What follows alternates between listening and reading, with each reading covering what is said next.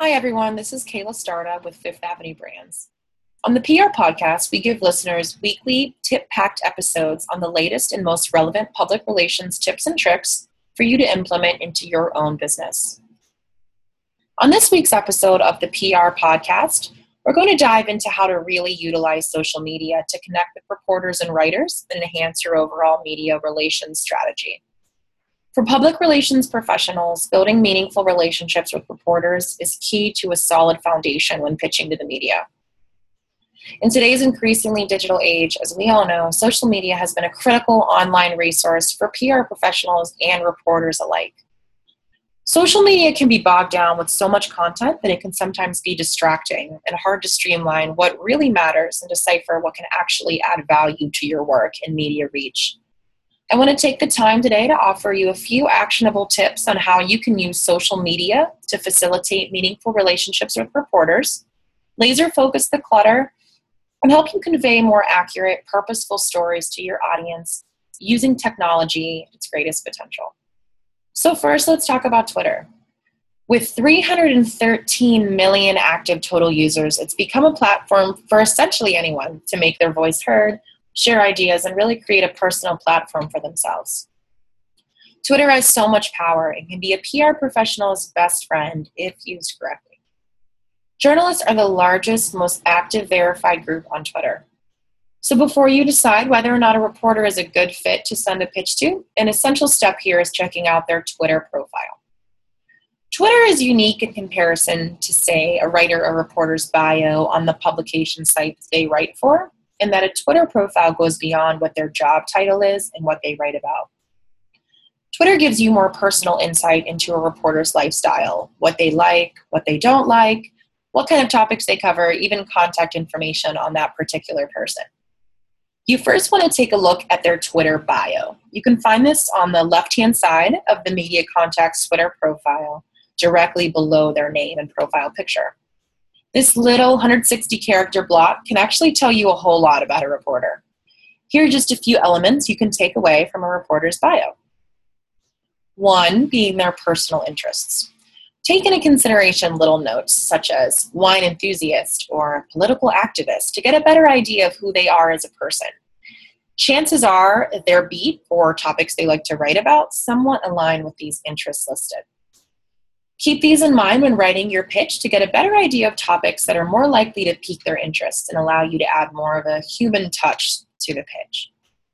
Second, they may provide information on how to or how not to contact them. A lot of writers or reporters will include hints here on how they prefer to be contacted. I suggest that you strongly heed these requests, as it's important to respect how a media contact wants to receive their information. For example, it may read, "Don't pitch via Twitter," or "No phone calls," hinting that you should probably shoot them an email. On that same note, their Twitter bio is also where a lot of reporters or writers will keep their email address, which is something that you may not have been able to find elsewhere. Third, their Twitter bio may confirm the outlet and or position of the reporter. A lot of reporters and writers are often switching publications and or writing for multiple platforms.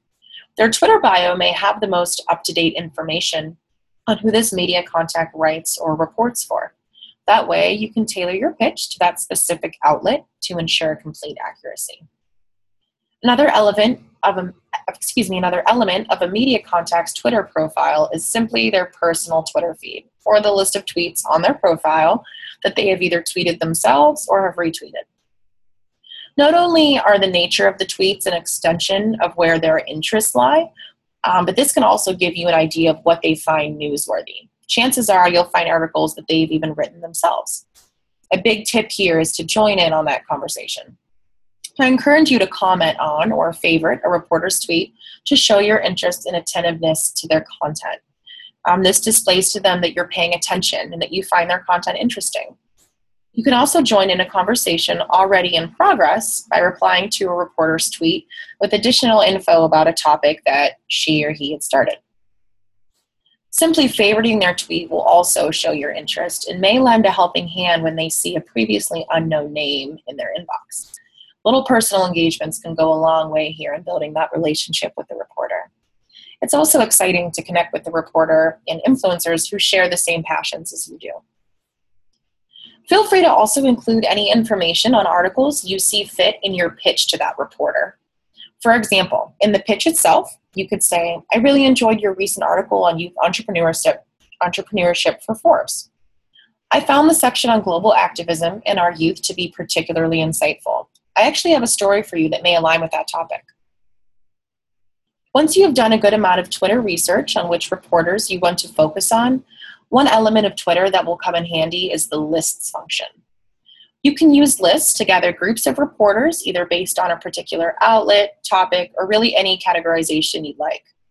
Twitter lists are an incredibly powerful tool if you take the time to set them up and train yourself to use them.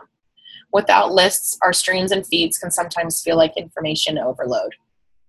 To create a new list, visit your lists page via the gear icon drop-down menu and click Create List. Here you can name the list, designate it as public or private, and add Twitter users to the list.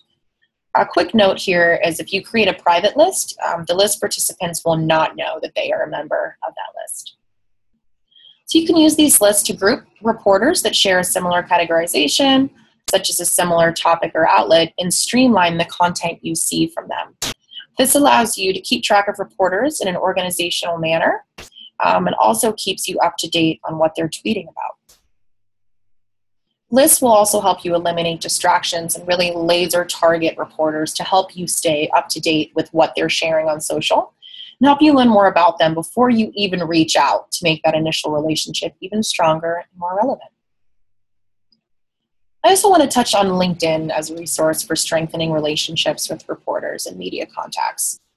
All in all, LinkedIn has come a pretty long way from just being a platform for professionals to connect. You can look up a reporter on LinkedIn to find out a plethora of information about them to help you target the right media contacts. So when you head to the LinkedIn page of a reporter, take into consideration a few things. One, what is their current title?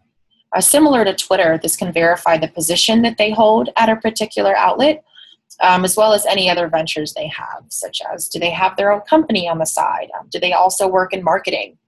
A LinkedIn headline and the description found directly below that headline will give you a breakdown of their professional interests so you can tailor your pitch even further. Scrolling down the page, you can take a peek at their past job titles and some responsibilities that they have had in the past. This will additionally give you even more insight into their professional background and, most importantly, where their skill set lies. Their educational background may not be a bad place to check out as well, as you can get a better idea of any degrees or certificates they hold that would lend to those areas of expertise. Finally, a LinkedIn can be used as a source of communication with the reporter or writer as well. I would suggest only connecting with the reporter if you do have a pre-existing relationship with them and have had communication prior to the connect. You can use the LinkedIn Messenger to follow up on pitches and keep in touch. I hope this episode provided you with some actionable tips that will add more substance to your existing media relations strategy. Remember, the power of social media is literally in your hands. You just have to know how and when to use it, not only to build relationships, but stay up to date with all the technology and social media can lend your overall public relations strategy. Thanks for listening.